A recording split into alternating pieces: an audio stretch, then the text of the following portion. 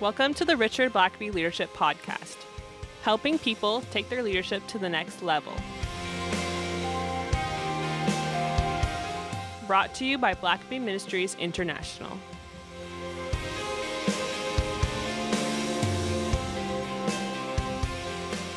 Well, thanks for joining us for another episode of the Richard Blackaby Leadership Podcast. My name is Sam, and I'm your host, as always, the Director of Media here at Blackaby Ministries, and I'm delighted to be joined by none other than Richard Blackaby himself. Oh, the delight is all mine, Sam. Oh, stop it.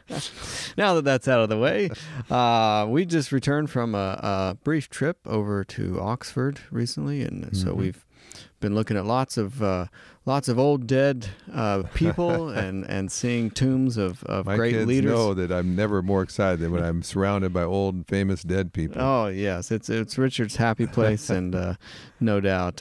But it was a great trip, and we had a good time. And today we are back looking at another leadership book. We do these periodically. Leadership book reviews. We try and let you know in advance what book we're going through so that you can hopefully read it and join in the discussion. Mm-hmm. As always, we'd encourage you to send in your questions, send in your recommendations for the next book review or leadership profile or what have you. Any questions you have regarding leadership, we always encourage you to send those in. podcast@blackaby.com. That's the email you can send it to, or just reach out to Richard directly. At Richard Blackaby on Twitter. That's a great place to find him. He's there most times, and if he's not putting out puns, then usually it's something deep and thoughtful on leadership or what have you. So, what do we got today, Richard? Well, we're going to look at an interesting book once again. It's now this book's been out for several years, but still I think one that's worth returning to, and it's called Overcoming the Dark Side of Leadership. And the subtitle is The Paradox of Personal Dysfunction. It's co-authored by Gary McIntosh and Samuel Rima. And it's an interesting book because they would contend that every leader has a dark side. And if you're going to be effective over the long haul, you're going to have to learn how to overcome it. Yeah, so tell us about the dark side of leadership. What is that? Well, they would say that as you grow up in life, a lot of times in your childhood, in your home of origin, you're going to have some experiences of that are going to be hurtful, they're going to be dysfunctional, that are going to perhaps create insecurity in your life, fear in your life, codependency. Things just happen that wound you, that skew your opinion about or your viewpoint. Yeah. And you sort of enter into the adult world and into your leadership calling with some baggage. Yeah. And they would say that the baggage is your dark side. And it's dark because it's usually a place you don't want to go. You might even deny that it's there, but it has a way of rearing its ugly head, sometimes at the worst moments. And so, for instance, just to give you an example or two, there's been many, many stories of, for instance, a very successful pastor of a church. Maybe he starts a church, and this guy is a dynamo. He's charismatic. Everybody loves him. He very quickly draws a crowd and fills up the auditorium. They have to build a larger facility, and he's on TV. He's writing popular books, and everybody just wants to go and learn at his feet. How did you grow a church so rapidly? And he's kind of seen as the guru. Everybody wants to be like him.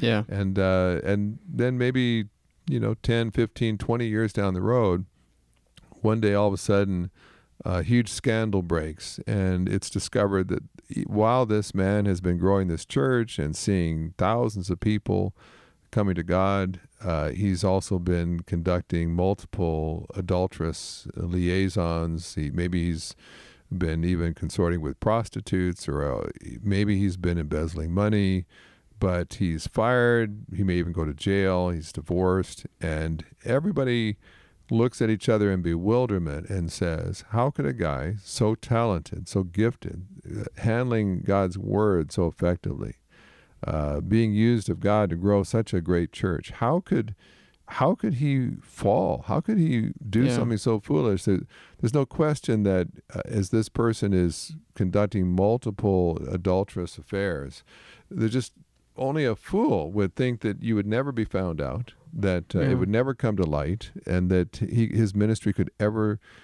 survive that kind of failure.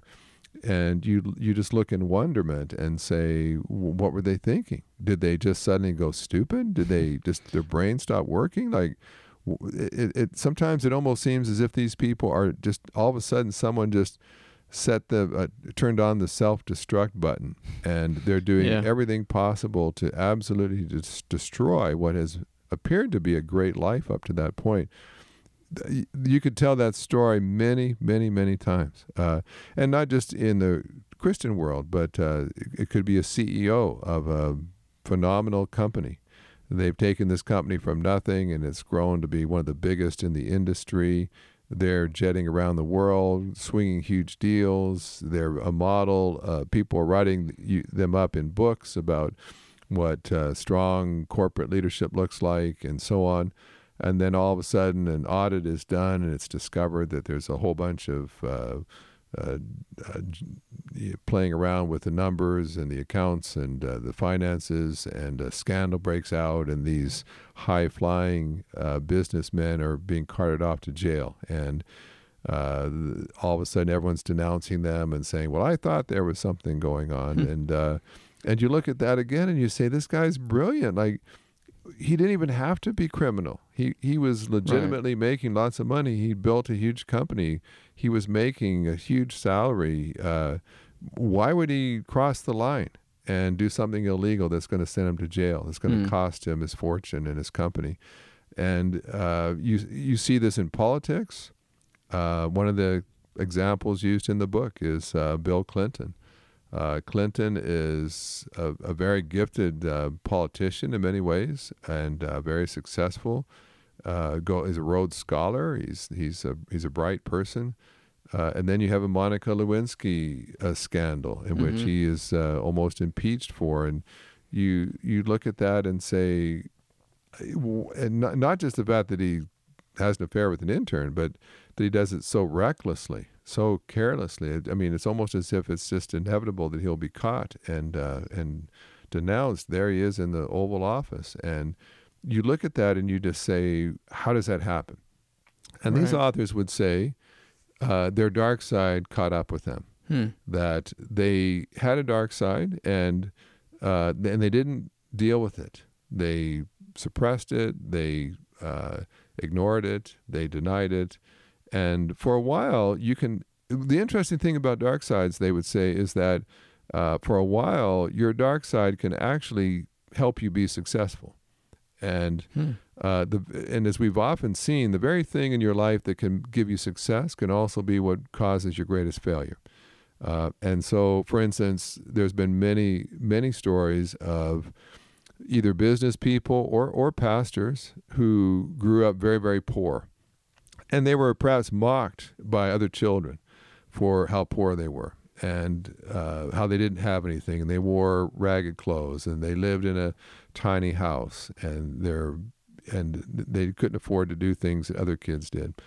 And as a result, some of these kids were deeply scarred by it, and they promised themselves, I'm never going to be poor like my dad was. Right. And so they're driven towards success, and not just to earn a decent living, but they have a need to have money so that they will not be poor, that people will no longer look down on them as being low class and having nothing. And of course, if you have developed this deep need in your life to prove that you're not worthless, how much money do you have to earn before you suddenly feel that you're not worthless anymore? Right. Just a little bit more. Yeah. And so these guys, and so sometimes it's a pastor, and the pastor, it's like, I've got to build a church and surround myself with people that love me, because I never felt loved by my dad. I never felt loved by my mom. Nobody growing up believed in me. So I'm gonna build this church, and it'll be filled with people who love me. So they go and start a church, and they've got 100 people around them. And I'll tell you what, they know how to bring out the love in their people. They know how to preach. They have great people skills, and they know how to endear themselves to others. And so eventually that church of 100, though, is not enough. There's still this dark side in them of need, of insecurity. And so they work extra hard, and they build the church to 500 people. Now they've got 500 people that listen to them every week, that admire their ministry, that love them. But that's not enough. So they're driven to grow the church to 1,000, and then to 2,000, and then to 5,000. And you would think, here's a guy now that's grown a church from nothing to 5,000 in attendance every Sunday. You'd think that at that point he would realize, you know what? What those kids said to me on the playground just isn't true. I am a talented person. I am gifted. I am a leader. But that dark side just continues to whisper into their soul. No, you're still a loser.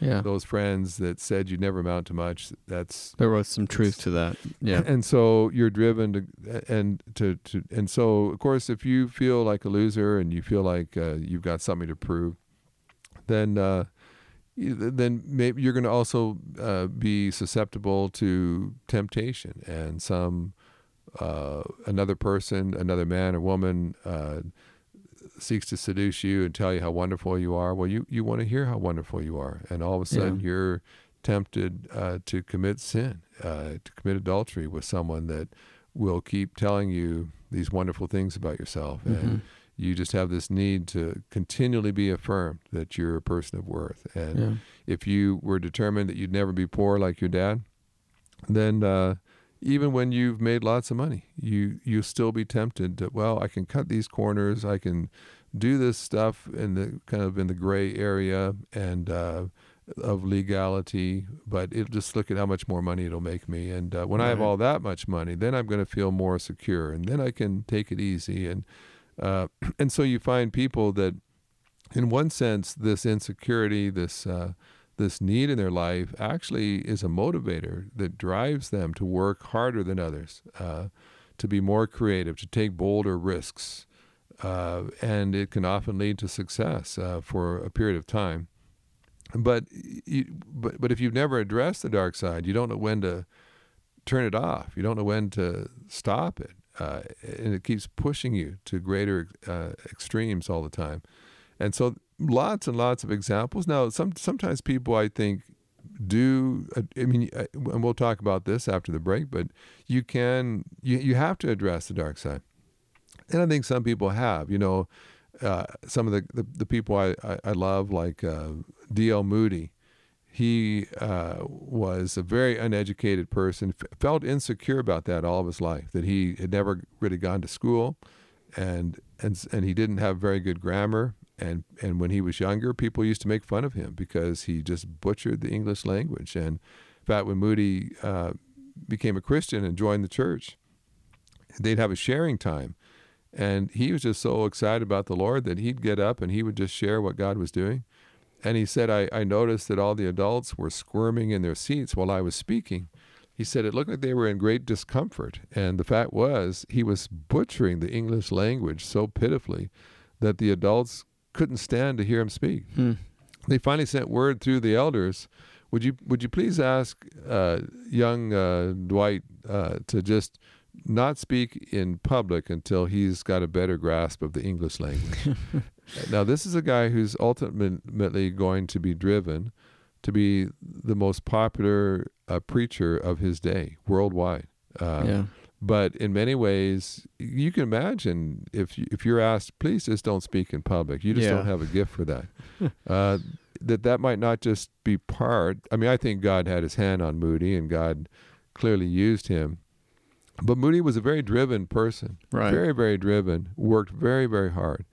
And part of that, I think, is he had a lot to prove. He had a lot to overcome. Right. In fact, even in this book, they mention another famous example. And of course, some of this is speculation. It's not necessarily proven beyond doubt. But they also tell the story that's well known of Billy Graham, who fell in love with a young woman. I think her name was Emily, and he proposed to her, gave her a ring, which she accepted. But a couple of weeks later, she gives it back to him. Says, "I've changed my mind. I don't want to marry you." And the reason she gives is that he just doesn't show. She wants to be in ministry. She wants to marry a man that will be in ministry, and Billy Graham just doesn't show the ability to be very successful in ministry. Yeah. And she doesn't want to hitch her wagon to someone who's just who's going to be a very mediocre minister at best.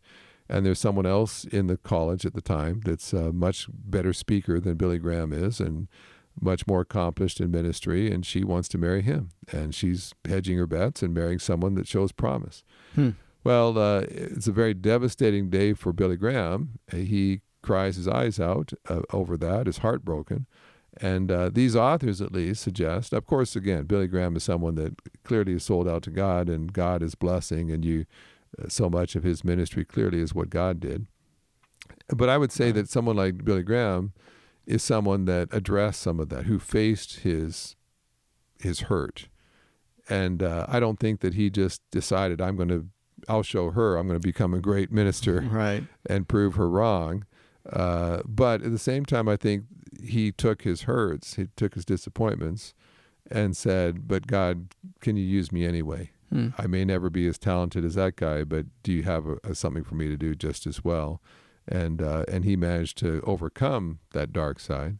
And of course, he also put some things in place in his life to protect him from things like adultery and compromising situations. Right.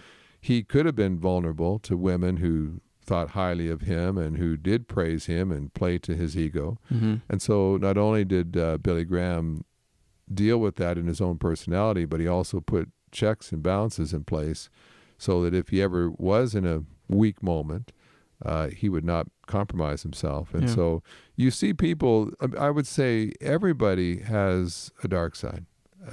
Some obviously much more severe than others. And I've said this on the podcast before. My wife is one of the most nurturing people that I've ever known. And she's one of the most protective mothers I've ever known. And yet I would say all three of my kids entered into their adult life with certain insecurities in their life. I mean, they're all accomplished, talented, intelligent young adults. And I've looked at that to say, they had parents who really protected them and went to bat for them and loved them and provided for them. And you still get through life with hurts and insecurities and fears. And sometimes I look at my own kids and say, well, how would you you're good looking, you're smart, you're gifted. How could you have any insecurities? But people do. And what I've learned is I think most people get through life with a certain amount of hurt and insecurities, maybe just an unkind thing that was said to them early on that got filed away somewhere, maybe an early failure in their life that really humbled them or hurt them. But we all have those experiences. It's nothing to be ashamed of if you got through childhood with some wounds along the way. The question is, what do you do about them? Yeah. And I think that's what we'll address after the break. That sounds like a great plan. Twice a year, Blackbee Ministries hosts a spiritual leadership coaching workshop in the Atlanta area. The focus of this workshop is learning how to ask the right questions to help move people onto God's agenda. The next workshop is November 4th through 6th, and registration is open now. The early bird rate is available until October 1st, and space is limited. To find out more and to register, visit blackbeecoaching.org. Links will be in the show notes. Richard, he mentions in the book several different types of dark sides. Yeah. Can you unpack that a little for us? Yeah, they mentioned 5 types, and I'm sure there's others as well. But one is what they call the compulsive leader. And in each of these, they pick out someone from the Bible to exemplify that. And with this one, it's Moses. And they say sometimes they have a need to control things at all costs. Sometimes it makes them perfectionists.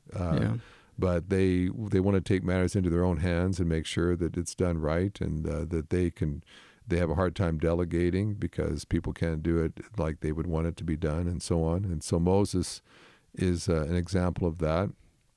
Another type of person is what they call the narcissistic leader. So much of it is about them. They might lead and say, well, I'm just care about the company or care about this church, but really so much of it is this organization is there to prop up their self-esteem. And Right. they list King Solomon as an example of that. Very successful, but so much of what the nation, the organization does is to prop him up and to give him a good life and Yeah. to give him fame rather than building up the nation for its own sake. A third type of leader they mention is the paranoid leader. And of course, King Saul is the example they use there. Someone who's just so insecure. You've got a David who's willing to fight giants on your behalf, but you begin to feel threatened by David. And when people start praising David, you start getting insecure and your feelings are hurt that they're praising other people more than you. And will this lead to them wanting to oust me and make him king in my place? And the secular leader that they, of course, mention is Richard Nixon, who was very, he wins in a landslide presidential election, but then he's paranoid that his enemies are trying to take him down. Yeah. And of course, it leads to Watergate. He didn't need to go have any break-in, didn't need to go spy on the other party. He's comfortably in power and comfortably reelected, but paranoia leads him to do some crazy things that ultimately bring him down. They mentioned the codependent leader. Samson is the example they give there, a need to please other people, also a tendency to engage in self-destructive behavior. They mentioned Bill Clinton as an example of that. Clinton grew up in a very dysfunctional, broken home that involved a lot of lying and cover-ups and keeping a good face on the outside, even though there's turmoil going on inside your house. Right. And a dysfunction, and so they talk about the codependent leader. And then a fifth one is a passive-aggressive leader, and they mention Jonah as an example of that. He doesn't like what God wants him to do, and he's constantly trying to find ways to not have to do it. And sometimes not just directly saying no, but just leading in a way that you just never deal with what you need to deal with, and finding ways to get around doing what you don't want to do. And so those are just 5 ones. And this particular book, at one point, I used to meet with 3 other men on a regular basis, and we actually read this book together and then tried to identify which of these was us. Yeah. And of course, it doesn't mean that you're all this, but it just means you may have tendencies. You might, and there's at the end of each chapter they have a little survey you can take, some questions to answer to see if perhaps you don't have some of this in you as well. Mm-hmm. But of course, there are people that overcame their dark side. Right. I think the Apostle Paul is probably one of those. I mean, one thing these guys would say is that you never completely eradicate the dark side. It's always there, but you can defeat it. You can master it. You can keep it in subjection. Yeah. So before we wrap up here, can you lay out a few things that the listeners can take away in combating that dark side? Yeah. Well, I think first of all, you just have to acknowledge it. Just confess it. Have you ever known people that clearly had some issues, but they just would not talk about it? They wouldn't admit it. They didn't have a problem. These 50 other people that they have conflicts with, they are the ones who have a problem, but not them. The fact that they've been fired from their last 6 jobs. Yeah, it's just spiritual warfare. Spiritual warfare. They just happen to always get a jerky boss. It's just a string of bad luck, but it's not their issue. And so, the first thing I would just say is acknowledge you have an issue. And I think that's what the Apostle Paul did. He's prideful, he's arrogant, he's over the top ambitious. He'll step on good, innocent people just to further his own career. He'll even murder people in self-righteous pride and egotism. Yeah. And then he has an encounter with Jesus, and suddenly it's interesting because when he first sees Jesus, he's blinded. And when the scales finally come off of his eyes, it's like they figuratively do as well. He begins to see himself as he has been all along. Right. He who thought he was the most perfect, self-righteous law-abiding Pharisee that there was, all of a sudden he realizes, no, I was the chief of sinners. Yeah. I was a murderer. I was a disgrace. I was so proud of myself. Now I see myself clearly. And so Paul sees himself clearly, and then he lets the grace of God begin to address issues, and he confronts them. And he has confidence that by God's grace he can change and be set free. And for a lot of folks, I would just say, trust that God can change you, and don't be content to stay the same person you've been. You may all through your childhood and young adult years, you may have just struggled severely with certain issues. That doesn't mean you have to just be given a life sentence to always be overcome by these issues. Yeah. It may mean you need to go to a counselor and say, and a lot of times when we want to talk to friends or counselors or other people, we really want to talk about other people. I'm having a problem with this person. What do I do to deal with them? My mother was a jerk. How do I deal with that? All the hurts of what she did to me. Instead of saying, no, let's just focus on me. Let's focus on what my upbringing did to me and what it caused me to be like. And I don't want to be like that anymore. Too much counseling is just justifying who we are today. Well, of course you're an angry person. Look at the dad you had. Well, that may be true, but we can focus on your dad, who was a jerk, or we can focus on the fact that you've grown up to become an angry person yourself. And would you like to change? Would you like to be set free?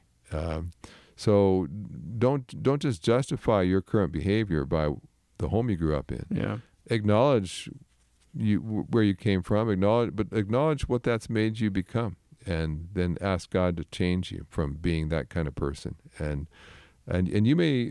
And the last thing I might say about that is that, as we've already seen, some of the very things that can be a dark side, can be a negative thing in your life, can also be used by God to bring great good.